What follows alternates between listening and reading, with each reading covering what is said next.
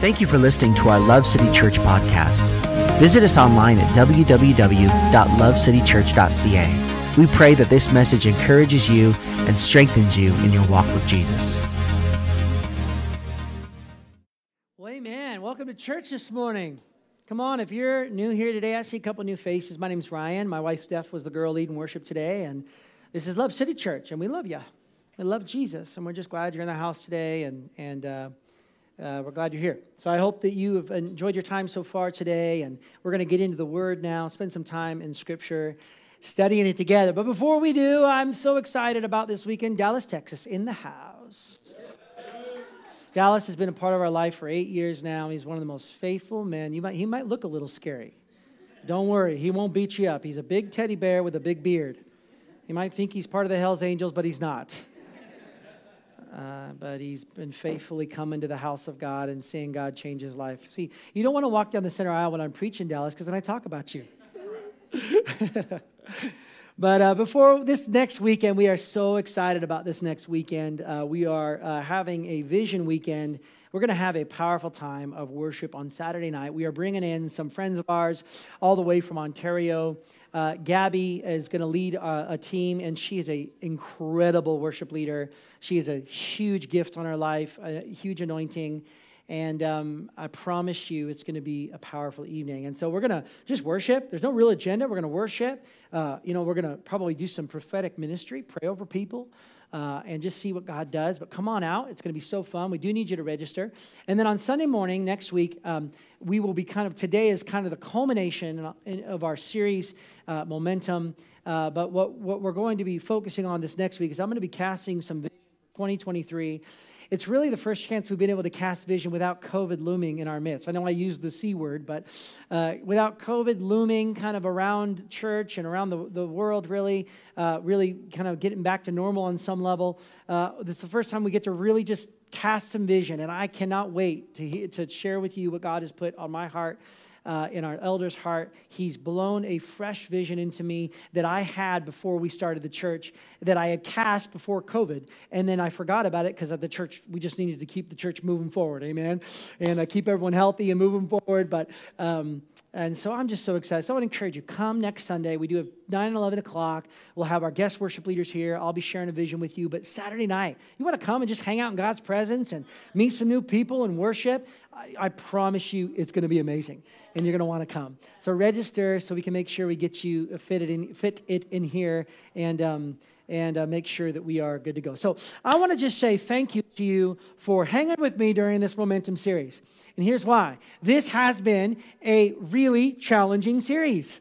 It's been kind of week in and week out. I go home and say, okay, Lord, I'm generally a pretty fun-loving guy, and, I just felt the Lord say, I'm saying, God, I want to get off this bus, man. Like, this has been so good, but so intense. And I just felt the Lord say, no, you got to stay the course.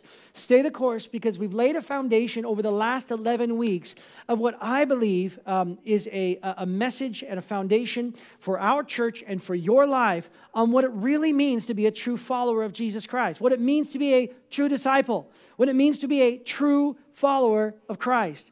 And one of the reasons I continued to kind of go after you this week and go after myself as I studied this, and we're excited about this next season. We're going to be doing a Christmas series called Not Just Stories. It's an opportunity for you to invite your friends. It'll be, really talking about the stories of Jesus and how they're not just stories, they actually happened.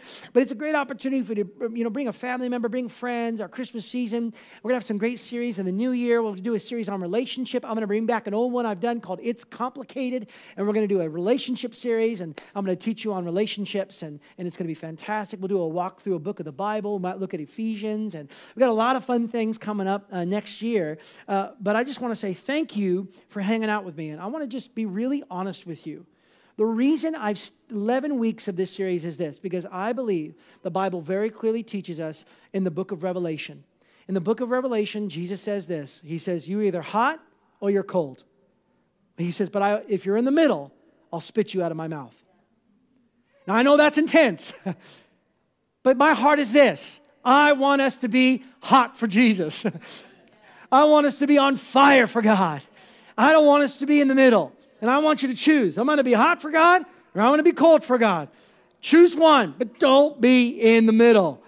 Because I believe that our responsibility as followers of Jesus Christ is to be all-in radical followers of Christ. And what we've been looking at for the last 11 weeks is really how to develop and create momentum in our church, in our life. How do we keep the spiritual momentum going forward? How do we, after you have that great experience with God and at that church service or in your car and you're just excited for God, how do you keep it going when it's not exciting? How do you keep it going when you don't feel God? Or how do you keep it going when you've had a bad experience or you're feeling a little discouraged? How do I keep my spiritual momentum going forward? And how did the Church of Jesus Christ in the book of Acts keep the momentum going for 2,000 years? How? What we looked at over the last 11 weeks, I have to be faithful to read the scripture.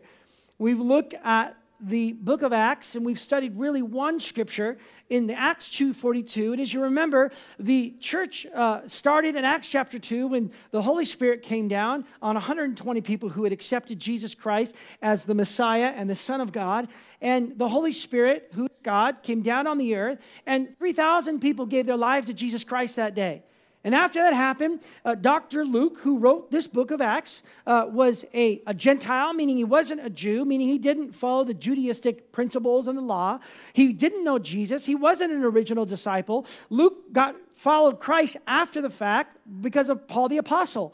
And later, he began to write down all of these details, and he interviewed hundreds of people to try to understand what happened in the early church and try to understand what happened when Jesus walked on the earth. And he wrote this book of Acts to actually be a document that was used for Paul when Paul was actually in court. And they provided this as evidence, as a documented evidence to prove that what Paul's saying is actually accurate based on the hundreds of interviews that he had. And so he interviewed the church. And after 3,000 people were saved and gave their lives to Jesus Christ, Dr. Luke articulates one very specific verse, and he tells us exactly what happened and what the church did to keep the momentum going forward. And they were committed to these things. In Acts chapter 2:42 says this: all the believers devoted themselves. How many? All. Not some of the believers, not a portion of the believers, not the believers who liked it, not the believers who believed in it, not the believers who thought it made sense in our culture. No, every single believer in that day was habitually devoted, addicted. That's what that word devoted means. They addicted themselves to these 3 or 4 things, to the apostles' teaching, meaning that they were committed to the Word of God, no matter what culture says, no matter what the government says, no matter what the world says, whether our culture thinks it's bigoted or hateful, or whether our culture thinks it doesn't make sense in our culture. It does not matter. The only truth that we have on the planet in all of the world is this book and this book alone. We don't have the full truth, and no philosopher has the full truth, and no spiritual leader has the full truth. The only truth we have to live our lives by is this Bible, whether we like it or not. And it doesn't make it truth because we believe it. It's truth whether you believe it or not. And so we are committed, that's why they are devoted to the Word of God and the teaching of Scripture, and that's why I'm always committed to do that. You know, we don't always like it. It kind of stinks sometimes to hear these messages that are like, oh man, that's opposite of what I wanted to hear today. Well, it's God's Word, get over it. They also committed themselves to fellowship, koinonia. They were in community together. We create groups for this environment. It could happen on a Wednesday. It could happen on a Sunday. It could really happen in any context of our church. But they were committed to being in community with one another. They were habitually devoted to being in relationship with each other, for caring for one another, for providing for each other. They gave up their lives for one another. They gave up their hearts for one another. They were committed to eating together. They were committed to sharing the Lord's Supper together. And they were committed to prayer. That's not just me individually praying. That is them gathering for worship and prayer on a regular basis. I don't like it as much as you do. Sometimes I don't feel like gathering. Sometimes I don't feel like going to a group. Sometimes I don't feel like reading the Word or submitting to the Word. It doesn't really matter how I feel. This is how you generate and stimulate spiritual momentum in your life. Is you are committed to the Word of God. You are committed to the fellowship of the gathering of the saints. And you're committed to praying and worshiping together. It's basically that. And then what Dr. Luke said is he then went on to describe all of these things. It's okay, well, they had all things in common, and they cared for one another. They ate in each other's homes. They did all these things. The Lord added to their numbers daily they were being saved. And then Acts chapter 3, Peter and John went to a prayer meeting at the church, and a guy got healed, and they brought him in, and the government didn't like, or the religious leaders didn't like it, so they brought him into to court, and they beat him up for leading this guy to Jesus and seeing him healed. And then they returned back to the church, to the same prayer meeting they were going to. They went to the prayer meeting all beat up and flogged, and they walked in and said, guess what happened? We preached the gospel, and it says that God shook the entire place once again, and great fear came over them all. And the spiritual momentum, the results of spiritual momentum in our life, as we've talked about over the last few weeks, are that we have a boldness to share our faith, and that we have a fear of the Lord, that we recognize that when God is a loving God, He's a compassionate God, He's a caring God, and He forgives us, and He redeems us, and He showers us with His love, but He's also a holy God. 400 times in the Bible is God called holy. Only twice is God called love. We see that when the angels around the throne, they didn't say, love, love, love is the Lord God Almighty. No, they said, holy, holy, holy is the Lord God Almighty. Spiritual momentum generated in my life is, man, I want to share my faith. And there's a sense of reverence and awe for this living, powerful God. That yes, His righteousness has covered me, but man, He's holy. And man, I want to live a life that pleases Him. And man, I want to honor Him. Not only that, but also we learn that we serve one another. There's a desire, this desire to serve each other. And lay our lives down for one another, and to care for each other, and to help one another, to serve each other. And then we learned last week this powerful, powerful thing that I believe is important for you to understand today. And I'm so excited to teach this message today, because I believe that what I'm going to teach you today is a spiritual truth that many followers of Jesus have not ever experienced. There is I'm going to teach you something today that I believe is a supernatural way to unlock blessing on your finances. Now, before I continue, I am not a prosperity gospel preacher. And I'll teach you that in a moment. I'm not the kind of person that says, give 10 and you'll get 1,000. Now, I will teach you something very clearly today. That evidence that there's spiritual momentum in your life is that there is a biblical, spiritual stewardship of your finances. That there is a willingness to yield your finances to the Lord. You say, okay, we read in our scripture today, our key scripture, there were no needy people among them, because those who own land or houses would sell them and bring the money to the apostles, to those in need. So there was money. Did you know that the money is actually in the book of Acts? Every single chapter in the book of Acts references money. And here we see a guy named Barnabas in Acts chapter 4. For instance, there was Joseph, the one the apostles named Barnabas, which means sons of encouragement. He was from the tribe of Levi and came from the island of Cyprus. He sold a field he owned, and he brought the money to the apostles. So this guy Barnabas sold this property and gave a lavish gift and laid it at the feet of the apostles. Why would they do this? Why would Barnabas do this? Remember, they didn't have the New Testament Bible. They had the Pentateuch, the Old Testament. They had the prophets, and they had different things like that. The only way for these followers of Jesus to learn about Jesus and to learn about what Jesus taught was for the apostles to reteach them what they had learned from Jesus.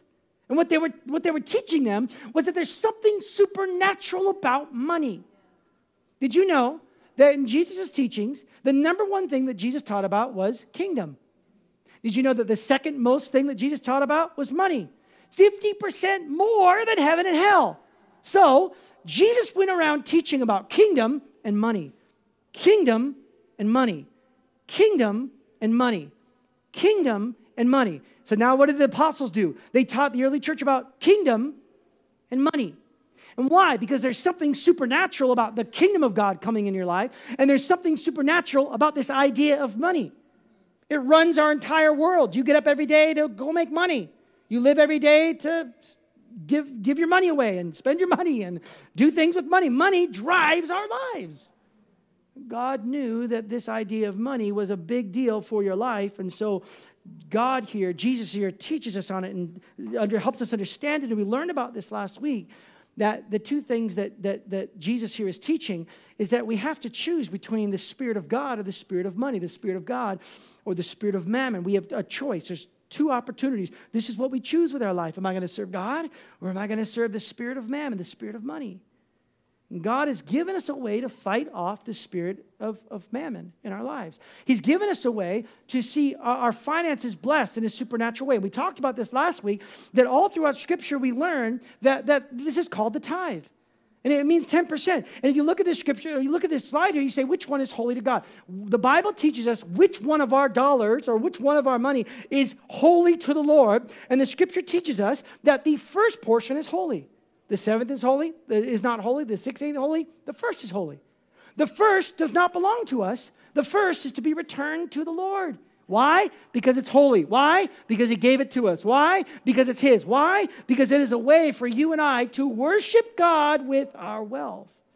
And what God does is He protects the 90%. What God does is He redeems the 90%. What God does is He not only provides for all of your needs, but He allows you to do with 90% what you could never do with 120%.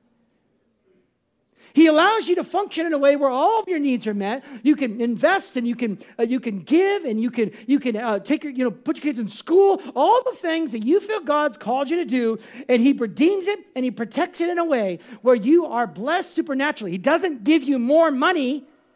What He does is He blesses what you have. It's something supernatural, something powerful. Now, you might say to me, Ryan, the New Testament doesn't talk about tithing. Well, Jesus actually said you should tithe, yes. Now, if this was, no, literally, this isn't like a watered-down translation here. This isn't like the Passion Translation or something, this is like, you should tithe, yes. If this was the only time it was written in the Bible and it was said by Jesus, don't you think I'd be like, whatever, Lord, all right. You should tithe, yes. Now, He's talking to a bunch of religious Pharisees who made tithing more important, and so they were giving 28% of their tithe, and they were so careful to tithe, the tiniest tenth of their herbs, but their hearts weren't engaged. So God doesn't just want your money, He wants your heart. He wants your heart, but He doesn't just want your heart. He says, okay, I want your heart, but you should tithe, yes. Why? Because this has been the ancient practice taught since the beginning of time. You say, well, tithing's attached to the old covenant. Well, no, it's not. Cain and Abel tithe, Abraham tithe, Jacob tithe. You might say, okay, in the law, there's different allusions to tithing. There's many of them. Some of them Joshua, some of them Deuteronomy. Deuteronomy 14. Deuteronomy 14 talks about what we can do with the tithe. That's actually the tithe within the law. That's actually talking about the 11% to the 28%. That's not talking about the 10% that belongs to the Lord. You can go all throughout Scripture and find that the tithe was a major part of what God was teaching us. And you say, why? Because this is a way for you to have it position yourself for financial biblical stewardship. Now, those of you in the room and you're visiting for the first time today, or maybe you don't know me very well, I'll say two things. Number one, I don't need your money. Our church doesn't need your money. Now, I think you should tithe, sure. But that's obedience to God, not me. Did you notice that we never asked for your money? Want to know why we do that? Because it's between you and God. It's not between me and you. We are not having financial problems. I'm not preaching this because there's an issue. I'm not preaching this because you guys aren't giving. I don't know if you've ever been to a church like that, but I hate being in those rooms. You just know, like, come on, guys, tithe. Now look at our deficit. We need to pay down all of our debt with your tithe money. Thank God we don't have any debt. We've got lots of money in the bank. Praise God. So this isn't about our financial bottom dollar. This is about your heart and you experiencing something supernatural in your life. I love the fact that I can teach this with no strings attached. I want you to understand that I'm coming to you today from someone who has personally experienced what I'm about to teach you today. And so what we see here in this scripture is that we have an opportunity to honor God with our first. And what happens is that I believe this is a picture of what our finances should look like. Now, it might not be the 10% of giving. It could really be any amount. But look at this. What happens is that we give our 10%, which the Bible teaches us is holy to the Lord. When you return that to the Lord, it's not giving, it's returning. This is biblical giving. This is when we are able to be generous and love people. We give our tenth to love God and to minister to God, and we give we give a portion of our finances. I'm not saying it's 10%, but this is my goal for my life. Wouldn't it be amazing to only have to live off 80%? Yes. Wouldn't it be incredible to give away 10% of your income to people in need? Oh. And guess what? Your needs are met. Yes. You've invested. You've saved. You've put your kids through school. You've got those nice pair of Nikes you wanted to buy, whatever, Pastor James. you got that motorcycle or that thing that you want to have or that new fishing rod. I'm not saying that you can't have things you love because God wants our money to bring pleasure to our lives. But the thing is if you don't have biblical financial stewardship and you didn't start here, God will not redeem your finances for his kingdom because you're taking something that belongs to him. So if you give the 10, he redeems the rest. And guess what? I'm going to make you a personal promise. Hallelujah. For $5.99 for the next 7 months. Just kidding. You could have plenty left over to do ministry to others. This is when things start to get fun. This is when it turns into a supernatural blessing. This is when you can give hilariously, cheerfully. This is supernatural, but I'm going to say it to you clearly. You cannot get here until you get here. And this is why I'm preaching on this today. Many followers of Jesus think they're being Spirit-led in their generosity, and many followers of Jesus think they're giving, but they do not give in return to the Lord. You cannot do this until you do this. And we see in Scripture, it teaches us this, and I want to show you 2 scriptures today. What I want to do is I want to teach you this. I want to show you this in the New Testament. Paul was talking to the Philippi church. He wrote a letter. And what happened was that Epaphroditus and the church of Philippi sent a gift to Paul. And they sent this gift to Paul. And look what it says. I have everything I need and more than enough. I am taken care of because Epaphroditus brought your gift. So they gave an offering to meet the need of Paul and meet the needs of Paul's ministry. Philippi sent this, the church of Philippi, and Epaphroditus brought it. And look what he says about this offering. It is a sweet gift, a sweet-smelling sacrifice. It is a gift that costs you something. It's the kind of gift that God is so pleased with. And my God will give you everything you need because of his great riches in Christ Jesus. And so Paul identifies what this offering is. The offering is a sweet-smelling gift. That when you give this offering to the Lord, when he leads you to do it, and it's a stretch, and you do it, guess what? It just fills the nostrils of God, and he loves it. Not only that, he is pleased with it. I find it very interesting that he identifies that there is a financial gift that makes God happy. I left something out, and it cost you something. So this isn't the tithe. This isn't the tithe that I'm talking about. This costs you something. This is a faith stretch. It's the Lord speaking to you and leading you. And man, I feel like I need to give to this ministry or this thing, or man, the building fund or whatever it might be, or World Compassion or Hope Mission, or maybe there's someone in the church man, God's going to tell me to help you buy a car or meet your need, whatever it might be. This is Spirit-led generosity, and it's beautiful, but it requires faith in our lives to say, oh, this one hurts. We learn this, actually, Jesus talks about this in Mark chapter 12. And Jesus is giving us an example. He's talking to disciples, and he wants them to understand the realities of the offering. Jesus sat down opposite the place where the offerings were put. They'd already given their tithe, and watched the crowd putting their money into the temple treasury, and many rich people threw in large amounts. But a poor widow came and put in 2 very small copper coins, worthy only of a few cents. Calling his disciples to him, okay, you're a follower of Jesus. You're following after me. I want you to come close because I'm about to teach you something. Truly, I tell you, this poor widow has put more into the treasury than all the others. Look what he says. They gave out of their wealth. There was no faith stretch for them. She, out of her poverty, she put in everything, all she had to live on. Now, I want you to notice something. Jesus did not rebuke the wealthy people for giving an offering. He's not saying, shame on you, you shouldn't do that. No, he's just saying, listen, it didn't require faith for them. They had that money. It wasn't like it was hard for them. There's a need, $1,000 for a new thing. Oh, that's not a big deal for me. I got extra money. I'm wealthy. I have more money than most people. I can meet that need. So it's not necessarily a faith step. It didn't really cost them something. Those are still really important in the house of God. But I'm talking about something supernatural that this widow understood. This widow had already paid her tithe. She had already met the needs, the bills, and all the things. She'd helped her kid eat and bought the groceries and done the thing. And notice it says she had just a bit left over. She only had 2 cents.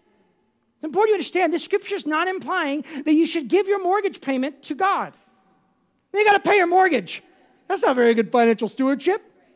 He's also saying that you shouldn't spend all that you have and give it away when you need to take care of the important things in your life. Your kids need to go to school, and you need to buy groceries, and you need to have a little bit of money exercise. You go see a movie once in a while. And how about an allowance? Praise God, I get an allowance still. I'm a 40-year-old man, and I get an allowance. That's what we teach all of our premarital couples. I was like, you want to keep yourself from fighting in a marriage, give yourself an allowance. And then do the finances and increase it without her knowing. No, I'm just kidding. Oh boy. Just kidding. I didn't increase it. I didn't, I promise. See, what this woman gave wasn't, we're not talking about her tithe. She already gave her tithe. She already met the needs. This is left over. I've done everything that I do. I've paid the tithe. I've paid the school bill. I've paid the groceries. I've invested into my mutual fund. I've put a little bit of savings aside for my daughter's wedding one day. God help me. And now I have 2 cents left over. Oh, this is for me. This is for me. Oh, I can't wait to spend this on that little popsicle I want to get with that 2 cents. And the Lord says, I want you to give it away. Oh, God, this is the only thing that's for me. God, this is the only thing out of all I've already given to you. No, I want you to give it to someone else. I want you to bless someone else with this 2 cents. There's something supernatural about that offering. It's not the amount, it's the obedience. It's not the amount, it's the faith required. It's not the amount, it's being obedient to the voice of God. And I'm going to say this with all boldness, and I am not a prosperity gospel preacher. I want to tell you this today. God does not return to you on your tithe. A lot of churches have been teaching that, and it's not true. That's called prosperity gospel. God protects your 90%. He doesn't give you extra. But do you know where God does bless you supernaturally in the finances? In the area of the offering. And this is why I'm preaching on this, because many of us haven't experienced this because we don't tithe.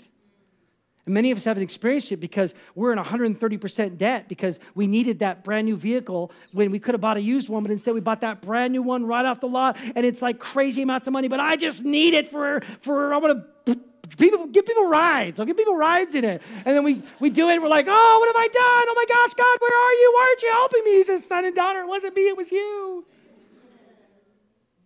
See, we have to make a choice to be good financial stewardship of what God has given us, but we have to start. And I promise you, if you begin to work your way towards it by saying, not 3% is not a tithe. 12 is a dozen. And Carrie says it might be 13.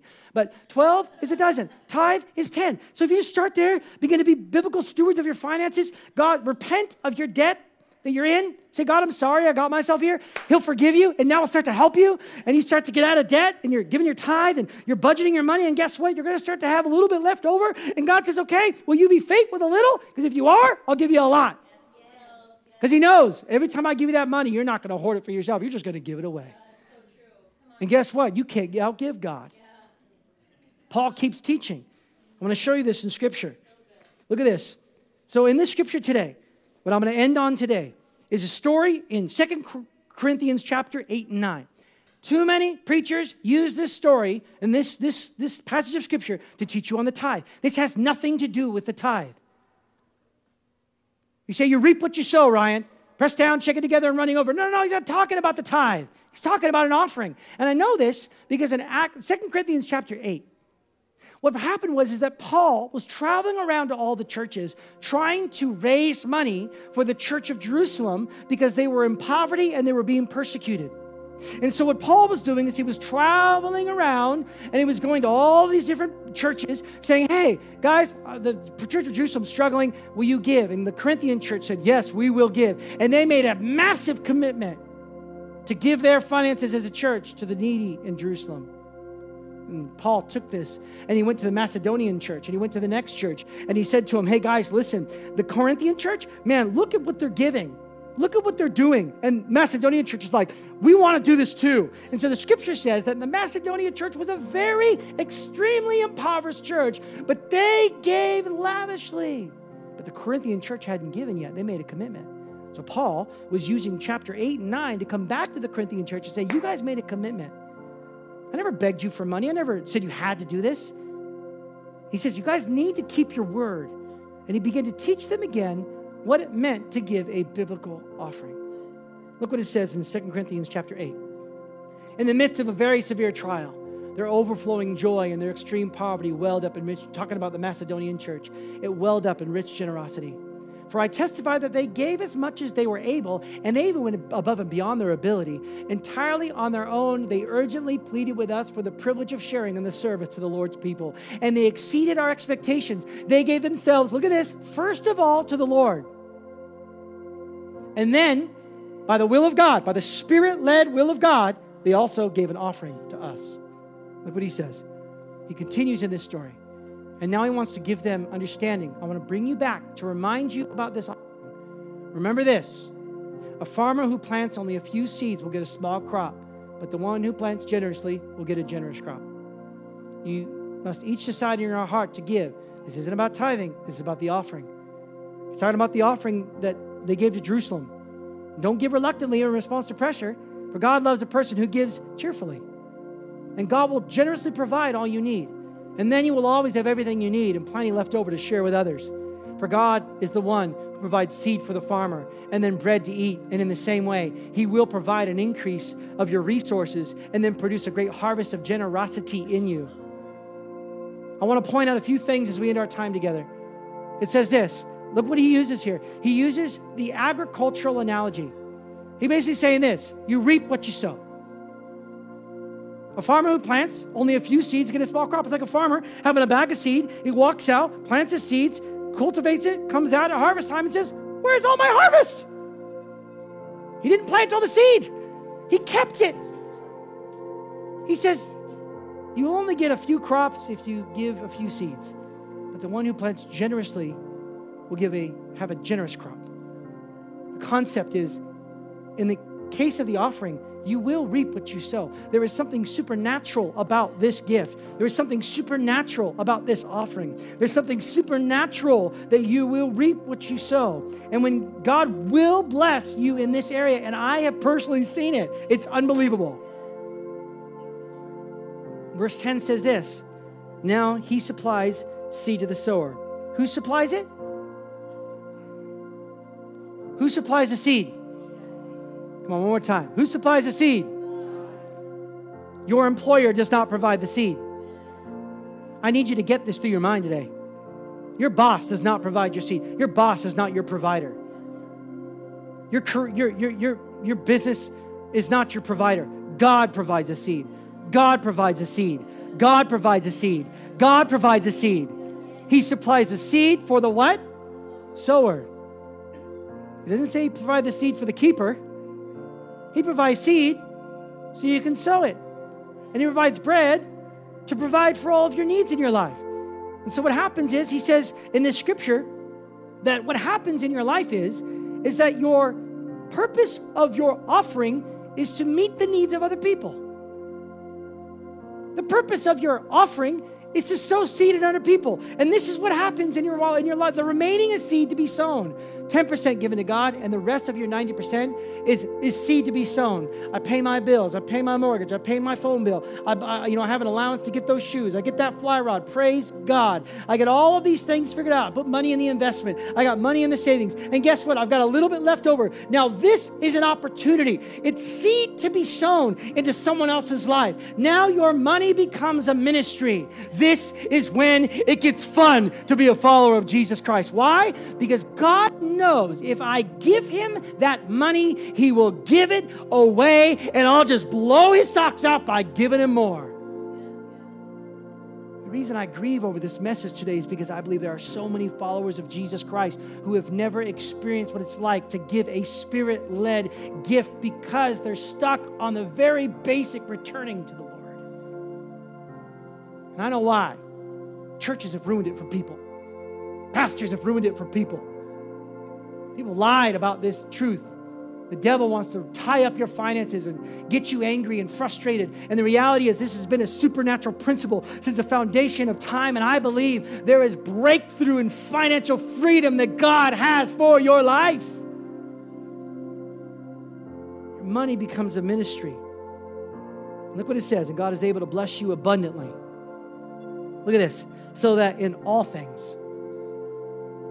and at all times, having all that you need, look at this, you will abound in every good work. In the NLT, God will generously provide all you need, and then you will always have everything you need and plenty left over to do what? To meet the needs of one another. I'm not done yet. Look at this. And he who supplies seed to the sower and bread for food will also supply and increase your store of seed. Guess what that word increase means? Multiply. What's 4 times 4? Don't do 1 because it's 1 plus 1 times 1 is 1. That's not very fun. I need you to catch this today. There is a multiplication.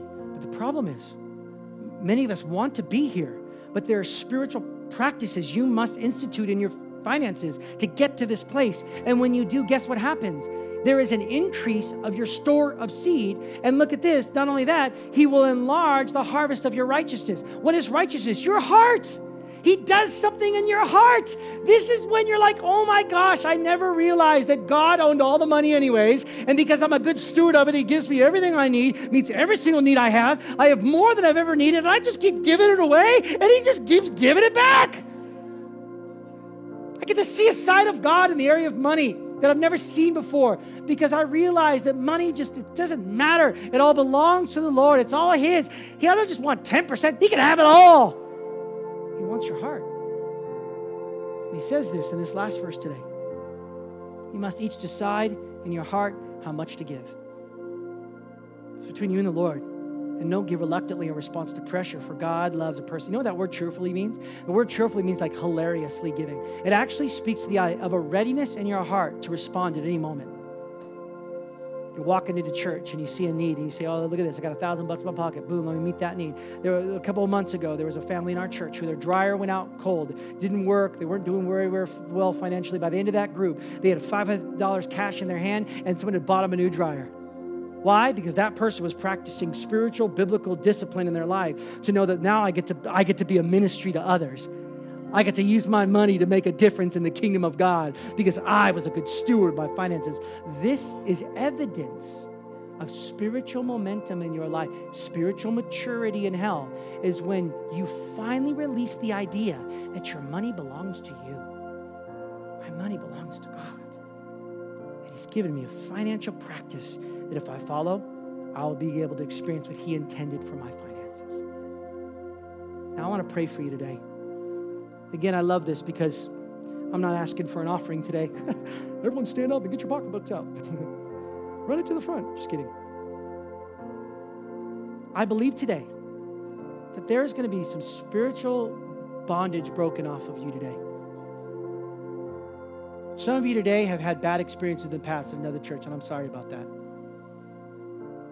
Some of you today have experienced a pastor who's taken advantage of you, and I hate the fact that there are pastors and churches that give a bad name to people who actually want you to see spiritual breakthrough and supernatural breakthrough in your life. Maybe today you're not a Christian. You're like, dude, that sounds amazing. How do I do that? Well, you got to give your life to Jesus first. Just turn to him. He's God. But I believe this year, I prophesied this in December of last year, that there would be financial debt broken off of our lives, and there'll be supernatural financial breakthrough. And so we don't pray for this very often, but I want to pray for you right now. I want everyone to close their eyes for a minute because I know it's going to be a little bit vulnerable. I want to give you an opportunity right now. And there's something about raising your hand in faith. And what it does, it says, okay, I confess that I need help. I'm not going to call you forward or embarrass you, but I want to pray for you today. Come on, even if it's a small little hand up, you just want me to see it, put your hand up, it's okay. I'm not going to call you out, but I just want to pray. Come on, just put your hand in the air right now. If you're like, you know what? I need some supernatural breakthrough in my finances. Come on, just put your hand up real quick. There you go. Come on, anybody else? There you go. Come on, anybody else? Come on, all across the room. Half the hands are like barely up very high. Holy Spirit, this is not a word from Ryan. This isn't a gimmick. This isn't a trick. This is just your word. I pray, Holy Spirit, for financial breakthrough in our lives. Lord, forgive us for hoarding your money. Forgive us for holding on to what you gave us. God, Holy Spirit, I pray right now for the marriages that are fighting over finances. I pray you bring restoration to them, healing to them right now. I speak to the spirit of mammon, spirit of money that's permeated many of our lives. We rebuke it in the name of Jesus. And we declare the Spirit of God will be in charge once again of our finances. Lord, I pray even right now for wisdom. Lord, if they're in crazy amounts of debt that due to bad choices, right now, Lord, we repent. We ask you to forgive us. We say, Lord, forgive us of our sin. Now, Lord, help us. Lord, give us wisdom. Give us understanding. Lord, give us help in this season, God, to know how to get out of the place of debt. Now, I pray, Holy Spirit, right now for hope. Hope to fill their heart. Hope to know that they don't have to work extra hours and be away from their family and do all these things. No, Lord, hope to know that, Lord, if we confess our sins to you, you are faithful and just to forgive us of our sins, and you're going to bring supernatural breakthrough in our finances. In the name of Jesus Christ, I declare it over their lives. I speak blessing over them right now in the name of Jesus Christ. We are to be a blessed so that we can be a blessing. I just declare it right now in the mighty name of Jesus Christ. Amen. Now, we have actually a finance class going right now. It's about to end here soon. But if you do need financial support or help, please talk to us. We want to help you see breakthrough in your finances. Amen. Thank you for listening to our Love City Church podcast. Visit us online at www.lovecitychurch.ca. We pray that this message encourages you and strengthens you in your walk with Jesus.